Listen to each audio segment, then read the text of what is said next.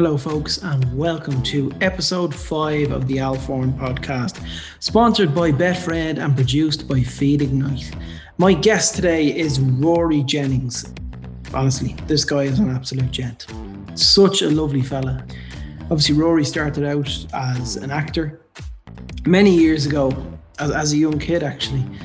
And we have an in-depth conversation about that. We also, of course, we talk about Rory's love for Chelsea Football Club. Yes, he's a massive Chelsea fan. And of course, you know, it'd be rude not to do a big preview for the Manchester United versus Chelsea game on Saturday at 5:30. So yeah, we did a little preview for that. All in all, a great discussion with this guy. Just a lovely fella. Rory has a little girl the same age as Sophia, my little girl. So yeah, it was a lovely chat and a highly intelligent guy. You know, so always a pleasure talking to him. First time I met him was on the kickoff just over a year ago, and we hit it off straight away. Lovely guy. Yeah, I really hope you enjoy this, folks. And also very important to note that he has a YouTube channel as well, and I think he's reached 19,000 subscribers in the last 3 or 4 days, which is so impressive. So yeah, I'm delighted for him. Anyway, folks, I hope you enjoyed this podcast. It was a great chat. Take care. Have a good weekend. Game on. Get £30 in free bets from Betfred when you sign up and stake a tenner. Football, racing, rugby, boxing. Betfred have markets available on all of the biggest matches, races, fights and more. Download the Betfred app from the App Store or Google Play Store, or sign up through betfred.com. Game on. 18 plus, begambleaware.org, UK and Northern Ireland only. First sports bet of £10 and over in one transaction, settled in 60 days. Odds evens, brackets 2.0 and over, £30 free bet paid within 10 hours of bet settlement, 7-day expiry. Payment restrictions apply. SMS validation may be required. Full terms and conditions apply. Please gamble responsibly. Rory Jennings, thanks so much for joining me, pal. How are you? Mate, it's an honour. Thank you for having me. Yeah, all very well, actually. Slightly out of breath. I went for a run and realised that we had this booked in, and I was slightly further away from home than I should have been, so I had to kind of get a sprint on to get back in time. But yeah, all is really well. Yeah. All well your end? Yeah, I mean, obviously we were talking about everything that's going on at the minute just before we started recording, and we're in lockdown now in Ireland. Level 5 restrictions, they call it over here. So yeah, it's back to square one. Yeah, it's tough. So hard. I mean, good luck. I found it. I was quite lucky during lockdown because my wife's not from London, so we had somewhere to get out. Yeah. But I found it very tough, lockdown, really tough. And the fact that we've had to potentially go back into one suggests that they don't, they're not having the effect that people would initially hope they would. So hopefully this time it does whatever they think it will. Yeah, 100%. Like as I was saying to you as well, you know, about gyms, we were talking about that before as well. Gyms are closed over here. Right. And I think, I'm honestly of the opinion that gyms should be open. Incredibly beneficial for people's mental health. And there's a big campaign now on social media for the gyms to open over here in Ireland. And I think, honestly, the government, I think they will fold under pressure in the next week or so, and they will end up opening the gyms under the safest measures possible, I suppose. Yeah, well, hopefully they do. If that's, if it can be done safely, they need to try and do that, don't they? Yeah, no, absolutely. But I suppose, listen, it's all doom and gloom about COVID, but I suppose both of us as fathers of, our girls are pretty much the same age, as a month between them. Like, I'd imagine you got to spend so much time with your little one during this lockdown. It was brilliant. Like, yeah, I mean, lockdowns aren't positive, but we put the most positive spin that we could put on it. And we were out of London, which was a different lifestyle. Like, my wife's from a farm, really remote. So I was on a farm. I was spending time with the dog, running with the dog and the nature. And my daughter was loving the animals. And it was a different experience. And obviously the grandparents were delighted to be around their granddaughter. So it was okay. But it's just, the trouble is, in amongst all of the nicer things that were going on that I've just described, I had this nagging, terrified doubt that we were never going to work again. You know, it's so hard on so many people. Yeah. And I mean, it just needs to, I don't know what the answer is naturally because nobody does, but something needs to happen because people are losing their livelihoods left, right, centre. And you and I are kind of both in the same game with social media, and you know, that's kind of our livelihood. My livelihood was gigs, you know, gigs and flying back and forth to the UK. I was doing that most weekends. Yeah. You know. But I heard Joe Rogan, I listened to that Joe Rogan podcast quite a lot. And he was actually saying the same thing about comedy clubs and how comedy clubs have closed. Yeah. And has basically decimated that industry. Yeah. Oh, it has. It's so sad. It's so sad for so many people. And I'm worried about what the future's going to hold here. Yeah. Well, I suppose as well, it's a case of adapting. I don't know if the virtual if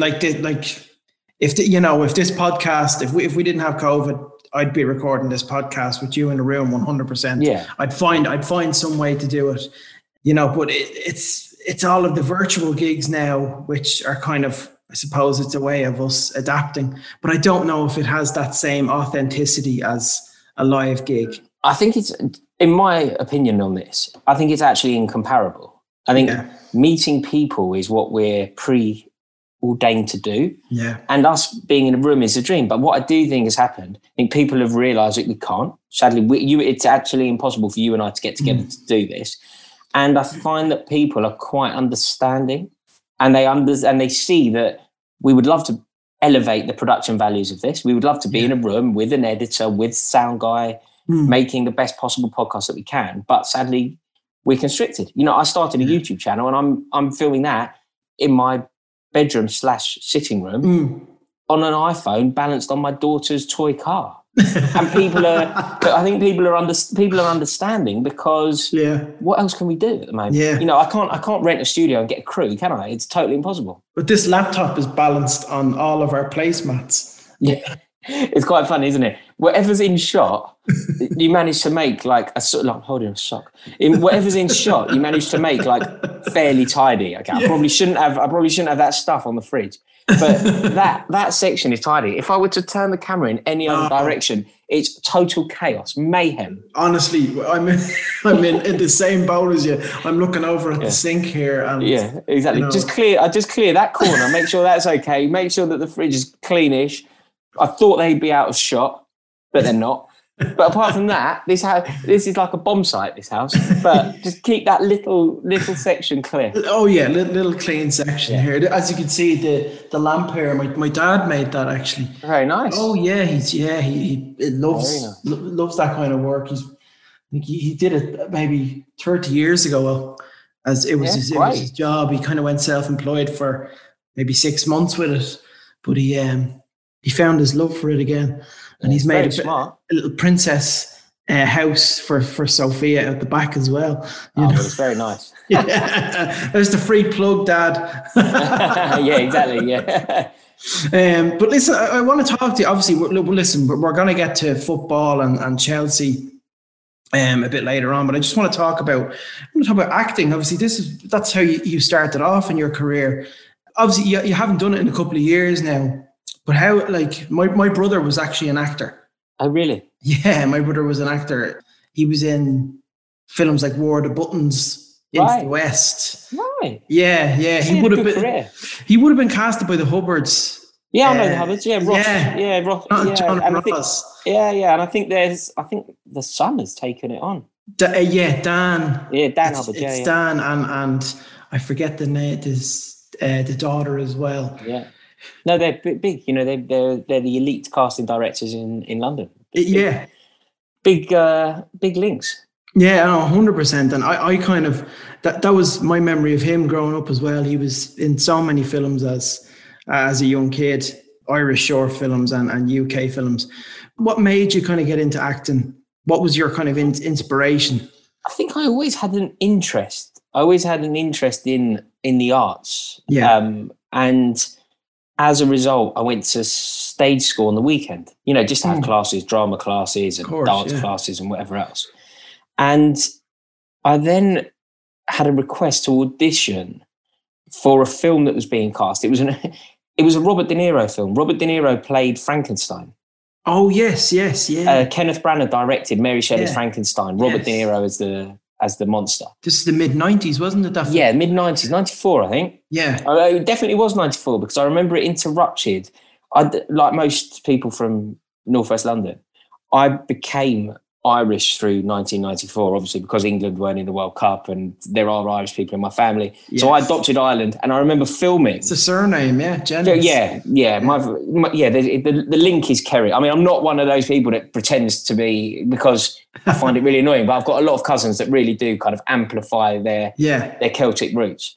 But for that summer, obviously, England weren't in the World Cup. The World Cup was taking place in the States. Yes. But I remember my dad went over there and decided to, again, like really emphasise the Irish roots. But I was livid because whenever Ireland seemed to be playing, I seemed to be in filming. I seemed to be on set. And I couldn't understand why they wouldn't schedule it around. I was like, look, Ireland are playing Italy here. Ray Houghton's about to score the winner. Why on earth are we working doing this then? Yeah. So it was definitely 94. And that really whet my appetite because obviously it was a huge production. It was all done at Shepperton Studios. And from then on, I was really interested, really wanted to do it, and had a fairly good time of it as a kid. Did some nice stuff. And it's exciting, I'd imagine, And as a child, it's brilliant because obviously when I was older and acting, there was a jeopardy at stake. There was a lot at stake, and you were going for auditions, and effectively you needed them. You needed to get the job, and it was of course that added a level of pressure, and the fun dissipated. Yeah. But when you're a kid and you're at school, you go for the audition. And it's great, and you have a good time. You meet people, and you learn your lines, and you do the audition. You walk out the room, you literally never think about it again. Yeah. Because you're going to play football that night, or you're going to school the next day, or you're going on some field trip, or whatever. You've got so much going on, and it doesn't matter.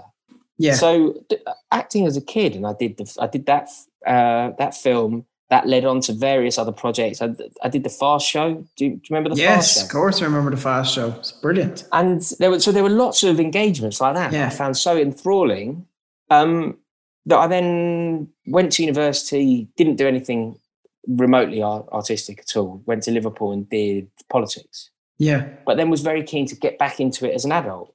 And again, had some luck. It went quite well. And then 2008. Like around the crash and the recession and whatever happened in 2008. I think I worked out that it was 2009 or 10. I counted the amount of days that I worked. I did 20 days work during the whole year. And obviously, as an actor, as your brother may tell you, you can do all right financially. That might not be a bad year, depending on what the work is. I did some adverts for the post office that were fairly generously paid. So financially, it was okay, but just like, I've got nothing to do. Like I could go to the pub at 9 o'clock on a Monday morning and nobody would care. And I needed some structure. I needed to do something else, basically. Yeah. I started working in TV, and that's when I went behind the camera. Yeah. And obviously how was that experience for you going behind the camera? And it was great. I really enjoyed it. You still could be part of the creative industry. It's a lot more secure than being an actor. A lot more jobs around. Yes. Worked on some great projects. I was on Alan Carr and Big Brother. I met my wife. My wife was a producer on Big Brother.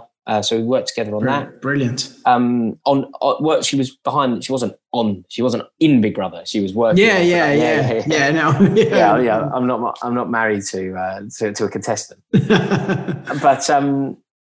But yeah, I mean, there were some really good times. And then I was working, that is actually how I ended up working in the football world, in which our paths crossed. Yes. Because I was working at a company called Fremantle Media. I was working on a series of Britain's Got Talent. And whilst I was working there, I could hear the genesis of this football media thing going on in the other room. So I'm working with writing a biography on Miley Cyrus for Simon Cowell. All of those things I don't care about.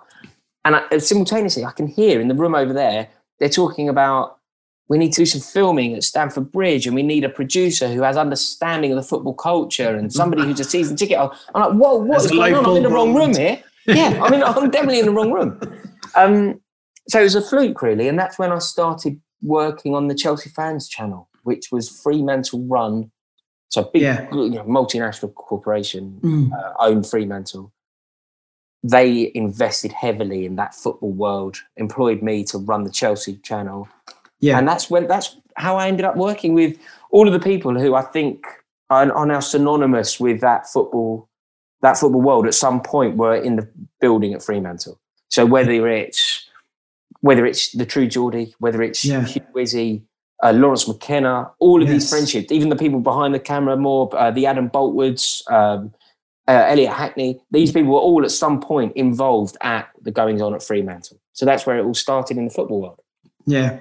And look how big that has become now, in 2020. With all of the fan channels, you've got 2 Manchester United fan channels. Yes, I mean the Liverpool lads. I think the Manchester United boys. I'm friends with both channels. I think they both do some really good stuff. I'm friends with both Liverpool channels as well. I think I have a good relationship with both the Red Men and the Anfield Wrap. And I think it's a really interesting dynamic world. And obviously what that has led to in a roundabout way, I think I don't know if it's led to them. I'd actually probably say it's the other way around. I'd say that it's the brilliance of people like the True Geordie and people who have that creative vision. And Lawrence McKenna deserves a lot of credit here, though. Yeah, they've taken that beginning that Fremantle thought, but Fremantle didn't have the vision to carry it through. And what we're left with now is the creators owning the product and packaging it into something that is certain. Like I said before, my background is TV, and the finished product that you get on a show. So I'm fortunate enough to be a guest on that kickoff show, the True Geordie scene. The production values on that show is totally comparable to the production values of when I was working on Tipping Point or Alan Carr Chatty Man or whatever TV, proper TV show. It's done to the same sort of level. Yeah, it is. I mean, if people obviously see people be watching the live stream, but when you walk into that room and you see the setup and the long table and the lighting, everything, it is just top notch. It's amazing. I know nothing about camera. Anyone who subscribes to my YouTube channel will tell you I know nothing about cameras.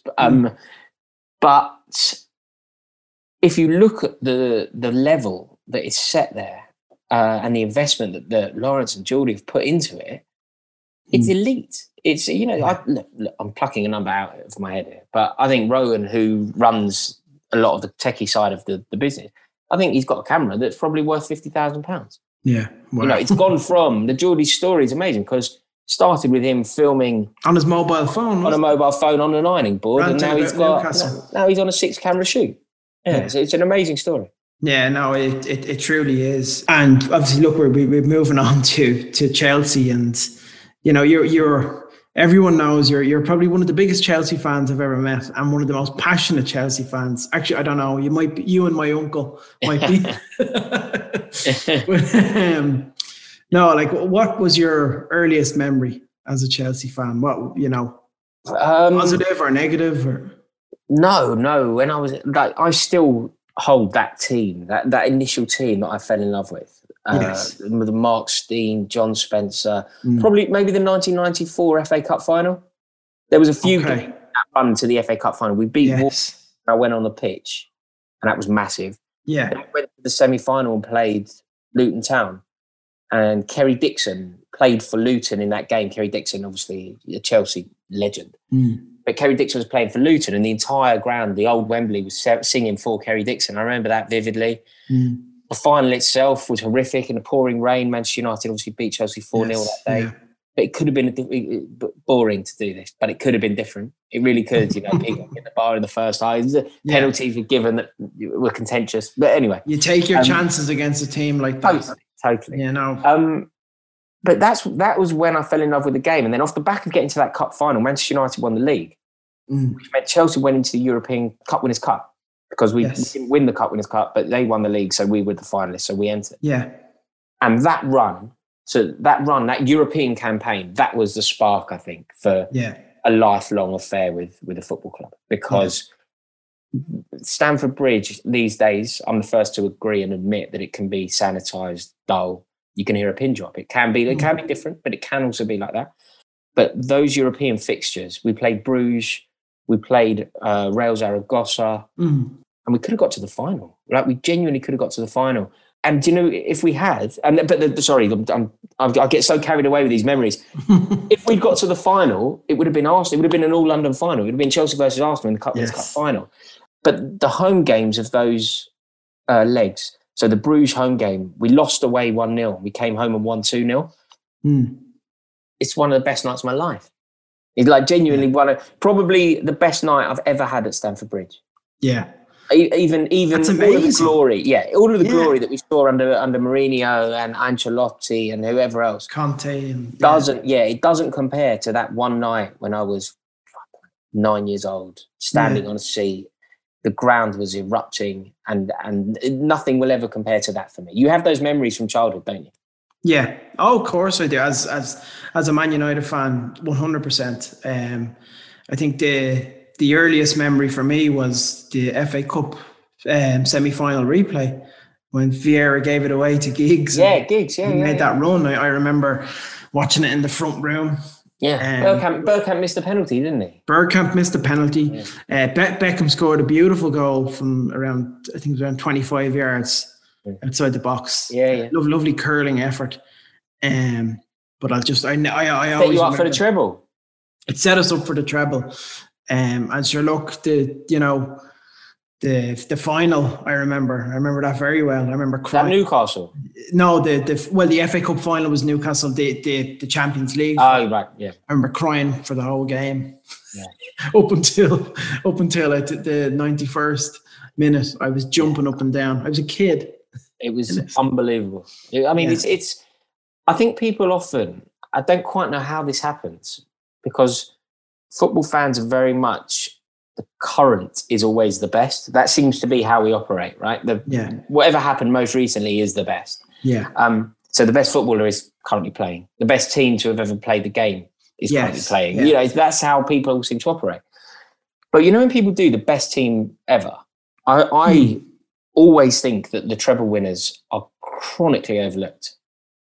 Do you think? Yeah. I'll always say that. I always say the treble winning team is the best team to have ever played the game. I'll always say that. You know, people go, "Oh, Raw, who do you think the best Premier League team? Is it the Mourinho team that got 95 points and lost one game, or is it the Arsenal Invincibles?" I will always say the best team to have ever played the game is the team under Ferguson that won the treble. Do you think so? Yeah, I genuinely do. Well, player for player as well, unbelievable. Yeah, Beckham that year as well.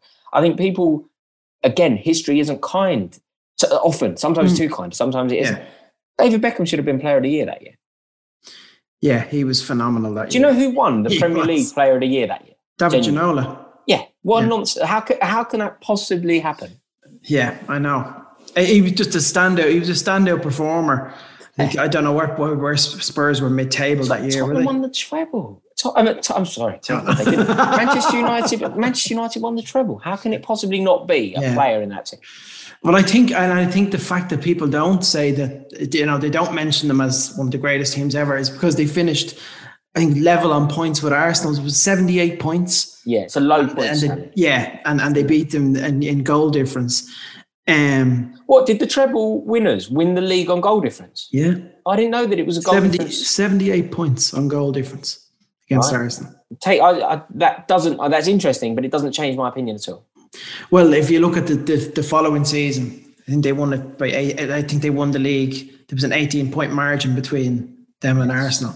Although you did lose 5-0 to Chelsea that year. Yes. I do remember. Yeah, I remember it was funny, isn't it? We can have Gus Poyet, Chris Sutton, Jody Morris doing the. Do you know what's quite funny?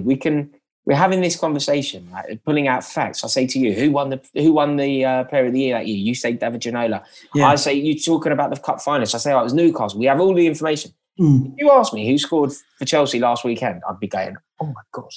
Like, I know, but it would take a second. Whereas all that stuff is just inbuilt, isn't it? It's like burnt into your retina. Yeah, it is 100%. It is. I have so much. Like I can remember how many goals some of the the top goal scorers for the club every season. I know, it's funny, isn't it? All that 90s stuff. I could talk about Chris Bart-Williams and Lars Bohinen all day long. All day, like give me that kind of chat all day long.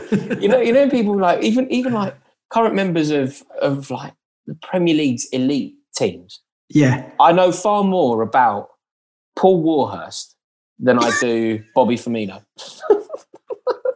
Ridiculous. It's absolutely ridiculous. That was actually one of the most entertaining things about the lockdown. I remember, I think I spent at least 2 or 3 days just texting people back and forth with all of these football quiz questions. I think I spent a day with Darren Farley, another brilliant impressionist. Yeah. And the two of us were going back and forth with these quiz questions, and he was getting one and I was getting one for him. And like, great fun. It's just brilliant. Yeah. I think it was name. Was it? No, we'll go on and on about it. It was 93, 94 season.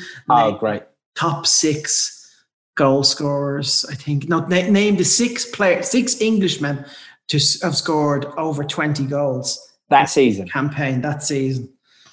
Okay, that's a very good question. This is one for the followers. I'll try and get one. Ian Wright's got to be in there. He was one of them. Yeah. Shearer, probably. Yeah.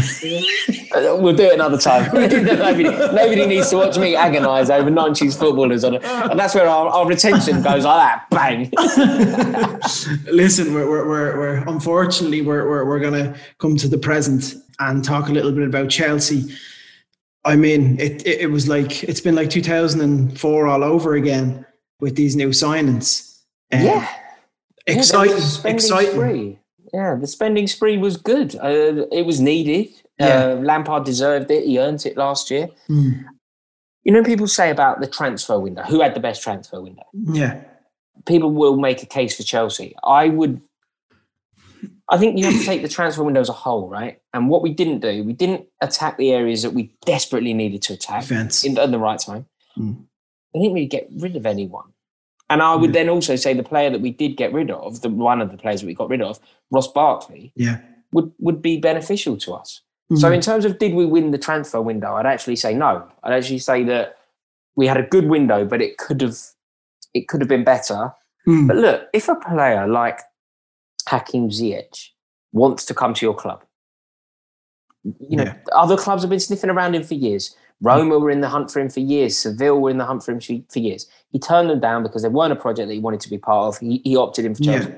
If he becomes available, you must take that opportunity. Yeah. And similar with Kai Havertz, you have to take the opportunity. Maybe we didn't need Havertz this year. Maybe we needed to sign Koulibaly this year. But you can't not sign Havertz if you have the opportunity, because if you don't, he'll go to Bayern Munich for the next decade. Yeah, absolutely. So it was a good window. Where the problem is, though, Rory, where do they all fit? It's kind of like they've been thrown in there. We all know that. We've seen it last week with Havertz and Werner linking up so well. We all know that this team is going to gel, and they are going to be a massive problem to a lot of top teams in Europe and, of course, the Premier League.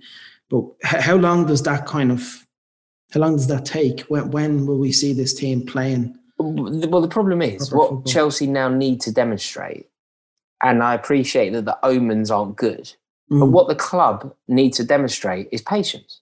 Yeah. They need to say that this is a project, and Lampard needs to be given a minimum of 3 years. He's had 18 months. He needs to be given 3 years. If you aren't seeing the results after 3 years, then I think that people will question Lampard. I will never question Lampard. I adore the man. But people will question him, and they will be right. And I think if that were to happen, he'd question himself. He holds himself to very high standards. But I definitely wouldn't get. I'm sure. Listen, football's a reactionary game. I'd keep him on board. The problem is though that Chelsea. You've got to remember, we sacked the double-winning Ancelotti in the tunnel at Goodison Park. So history tells us that he won't be given time. But do you think, they have to make an exception? Chelsea, there's an exception because he's Chelsea's all-time goal scorer, and Roman obviously loves him. I think he does. Roman, I think he does. Roman with some fantastic memories as an owner. Yes, look, they should totally and unequivocally back Lampard for the long haul. Yeah. I think they will, but I'm sceptical because I've seen how it's been done in the past. Yeah. Yeah. So it's the same our end. It's the same our end with Solskjaer. I honestly, I am of the belief that Solskjaer there's something in the works there. You know, we've seen it. We've seen the purple patches. It's just, obviously, it's going on that consistent run. I mean, you look at the other night against PSG, we were so well set up with that 3-5-2. I was actually shocked how well we played. You got it spot on. Because you guys trounced us in Wembley when we played a 3-5-2. He got it spot on, Solskjaer. This is the thing with him, though. He seems to have these moments of brilliance. Like, look, there are a fair few examples where he gets it right. There are also a fair few examples, more probably, where he gets it wrong. But you can't take anything away. Going to the Parc des Princes and winning is massive. Yeah, it was huge. And especially the defensive performance from the team, which was badly needed. I know they conceded the own goal, but, you know, performances from the likes of Tuanzebe and Wan-Bissaka coming in, it was huge. Tuanzebe especially. Yeah. I mean, a year out on the sidelines and to play that to play that well, it honestly shocked me. I couldn't believe how calm and assured he was in that game. It was. Yeah, he did very well. The only reason I don't think you can give full credit to Solskjaer there is because Solskjaer didn't know that. Yeah. Like, Solskjaer couldn't have predicted that he was going to have the game of his life against Mbappe, against one of the best football. Yeah, exactly. I mean, he got it right, but I would question how much luck and how much judgment is part of that decision making. Right? Yeah, no, 100%. 100%. But yeah, obviously with our new signings as well, yeah, it was up and down. Obviously, you know, everyone erupted on Twitter when we didn't get Jadon Sancho, who turns out to be a Chelsea fan, which he could be. He's a Chelsea fan, but he wanted to sign for United, didn't he? Well, he did. They messed up there. The board at United let themselves down there because he was ready. It felt like it was totally all set for that to happen. He was, you know, he was in communication with Rashford, with Solskjaer, with some of the, I think with Lingard as well. There was back and forth. Everyone was just waiting for the bid to go in. Yeah. United decided to play chess with Dortmund, which was just if they fell flat on their arse at the end of it, Dortmund weren't budging. And fair play to them for not budging, is what I say. You know, because it really did highlight the ineptitude of. I just don't know how convinced or how keen Manchester United were to actually make the signing. Because I think if the bid was put in to the level that it should have been and the way that it should have been, I think that Dortmund would take it. It felt set up that they would anyway. Yeah. But yeah, you know, we'll see. Yeah, that's the transfer win, and I'm delighted it's over because it's unnecessary stress. It really is. And moving on, obviously, massive game on Saturday, 5:30 kickoff. Manchester United versus Chelsea, Old Trafford.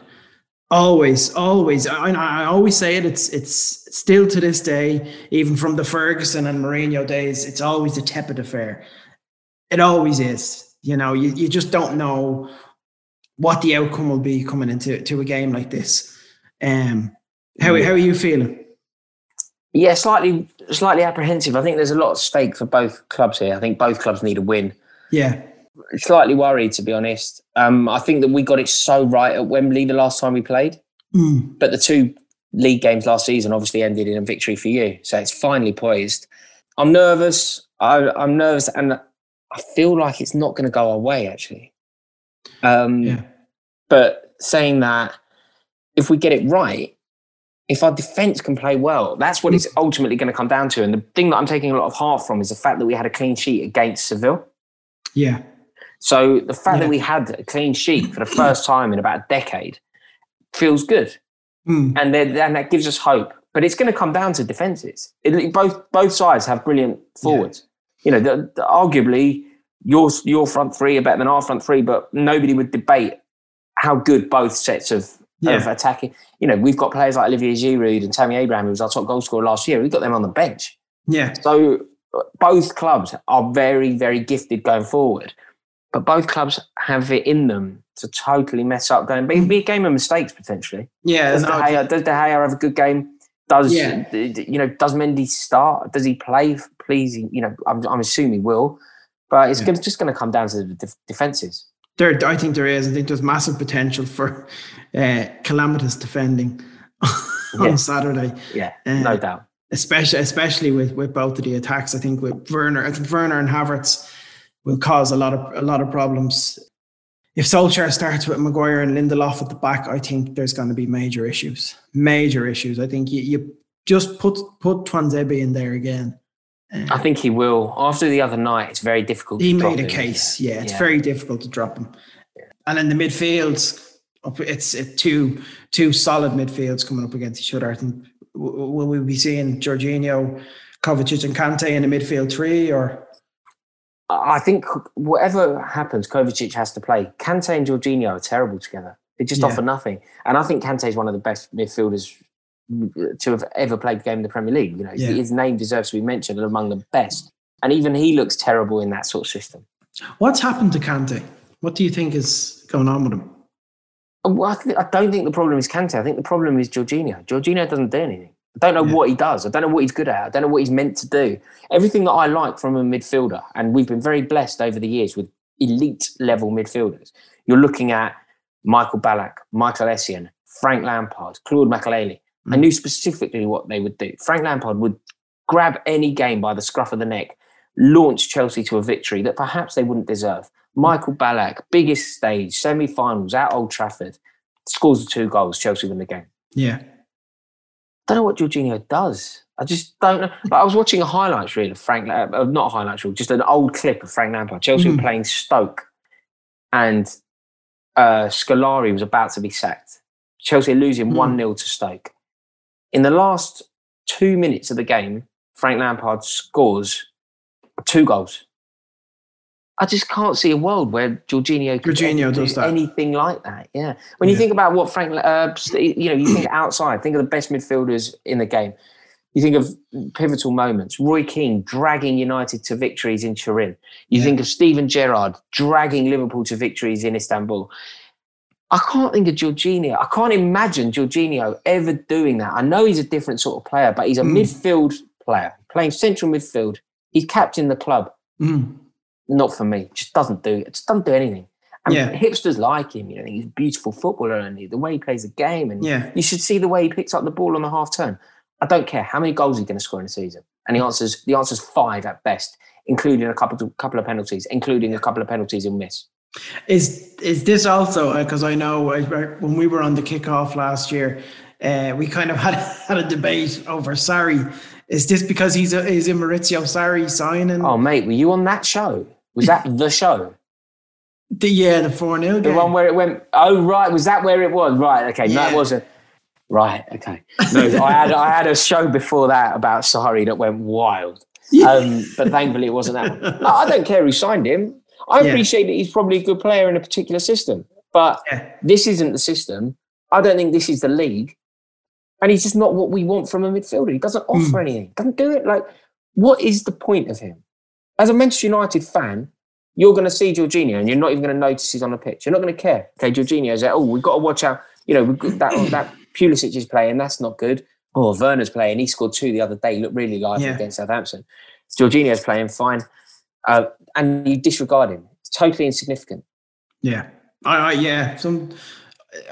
be kind of similar. Sometimes I don't really know what Jorginho does. Does he play kind of in the pivot role, or does he play in kind of a more central role? I don't really know what he does. All I've kind of know about Jorginho is his penalties. Yeah, which he started to miss as well. He missed one, yeah. Well, so did Bruno as well. Bruno missed. But Bruno, he unofficially missed one the other night and missed. Yeah, he got away with it. He got away with it, yeah. But I do think that the midfield battle will be intriguing anyway. And obviously, the front three, I think we'll be looking at, is it Havertz, Werner and Pulisic front three? I think the way that it might go, I think Mount will feature. Yeah. I think Mount will play because he's integral to the way that Chelsea play under Lampard. So Mount will play. A lot of the academy graduates are kind of, you could say, trying to kind of prove a point this season as well, aren't they? With some of the new signings coming in. If you look at our game against West Brom, we had a summer spending spree, but all our goals that day were Hudson-Odoi, Mason Mount and Tammy Abraham. It was the boys from Cobham who saved our bacon. Yeah. I think as well. I really rate Tammy Abraham. I think he's a top quality striker. So and I think he's consistent as well. I think he can cause problems, and I think at some point or another he will kind of give Werner a run for his money in that spot. Now Werner's in form; he's hit form last week, obviously getting the 2 goals. But I do rate Tammy Abraham. Yeah, Abraham will do a job for Chelsea. I mean, there is a world in which they could play together as well. Werner plays slightly wider and let Tammy Abraham lead the line. So there is a world in which it can happen. Yeah, and competition is healthy, of course. Totally. It's essential. Yeah. With us, I think, with our midfield, I think I'd love to see Van de Beek feature, but I just don't think it's going to happen. I don't know what's going on with Van de Beek. Anytime he comes on, he looks sharp. I just don't think maybe he doesn't fit into Solskjaer's system because he plays a kind of similar role to Bruno. So I think you're going to see a midfield 3 probably of Bruno. I think it could be the same. I think it could be Bruno, McTominay and Fred and Pogba and Van de Beek and Matic on the bench. Or he could put Matic and Fred in there. It's a good team. It's a really. This is why when you hear the names like that, it's a really good side. Yeah. So I think it's going to be finely balanced. I just hope that Luke Shaw plays and I hope that Lindelof plays because I think that gives, and I hope Maguire plays, to be honest, as well, because I think that gives us half a chance. Well, I think he could go. He could go for 3 at the back again. He could try it out again with Shaw playing as a left centre back, Maguire in the middle, and then Tuanzebe to the right. And I think the wing backs will be Wan-Bissaka and Telles again. Telles was very. He was brilliant the other night in his debut. He looked very good. Yeah, absolutely. But I think it's very finely balanced. But it's going to come down to the defences. It's fun for us to talk about the brilliance of Werner or the brilliance of Fernandes or whoever. Yeah. But ultimately, this game is decided by Luke Shaw or Marcos Alonso.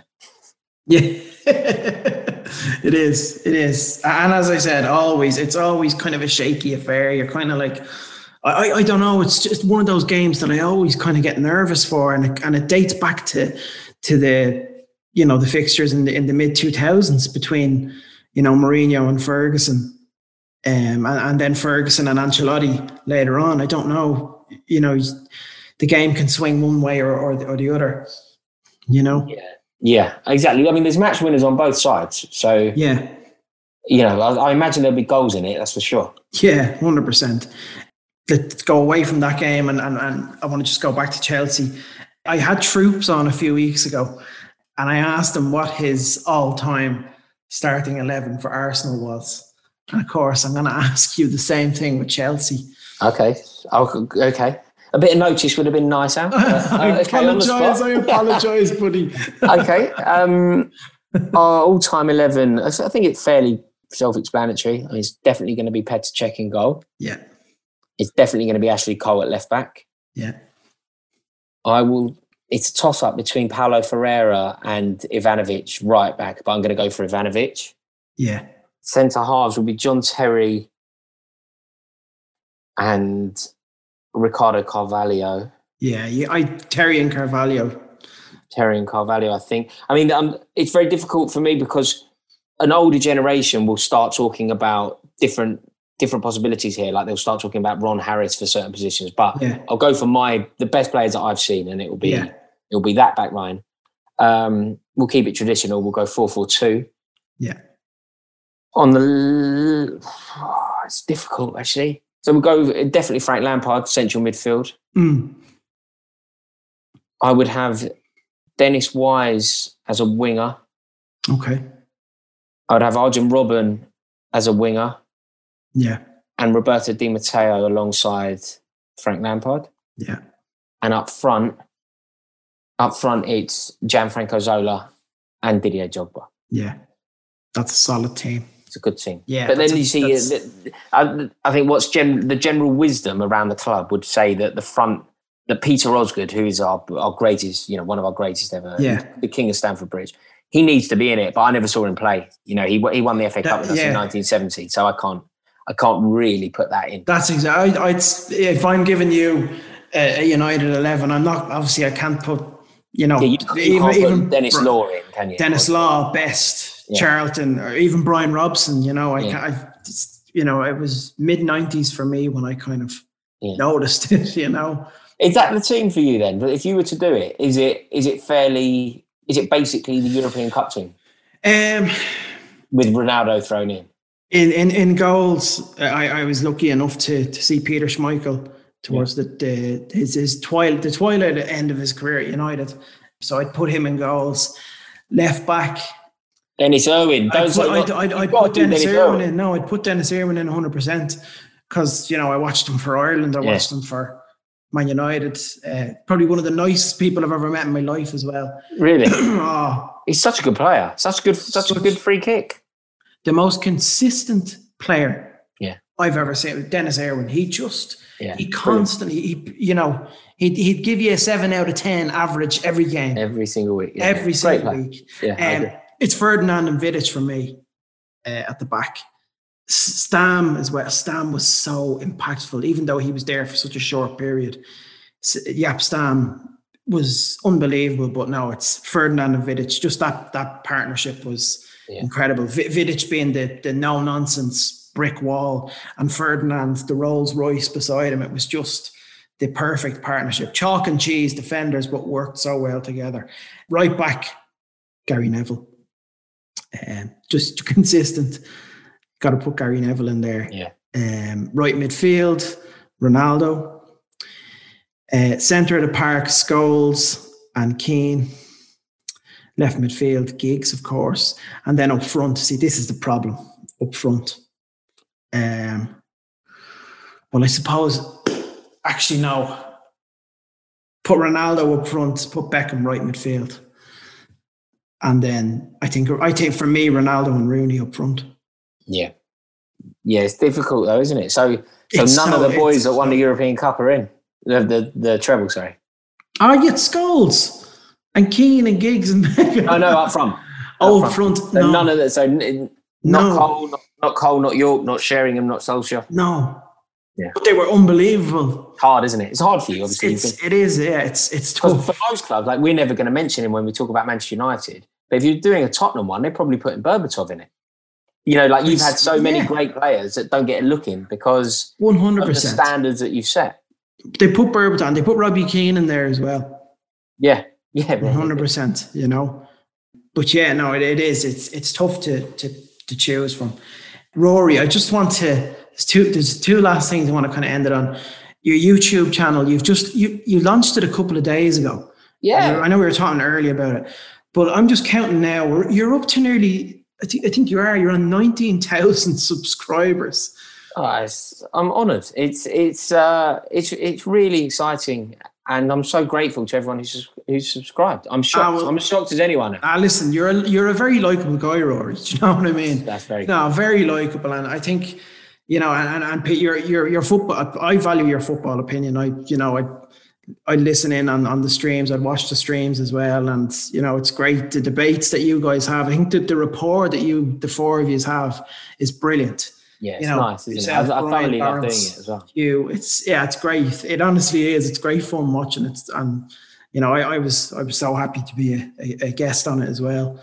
Have a bit of fun. Well, mate, I look forward to you coming back. God knows when it will be. But touch wood, man. Touch wood. I'll be back and we'll have a bit of fun, and they'll press the impression buttons at me. Yeah, exactly. That will happen for sure.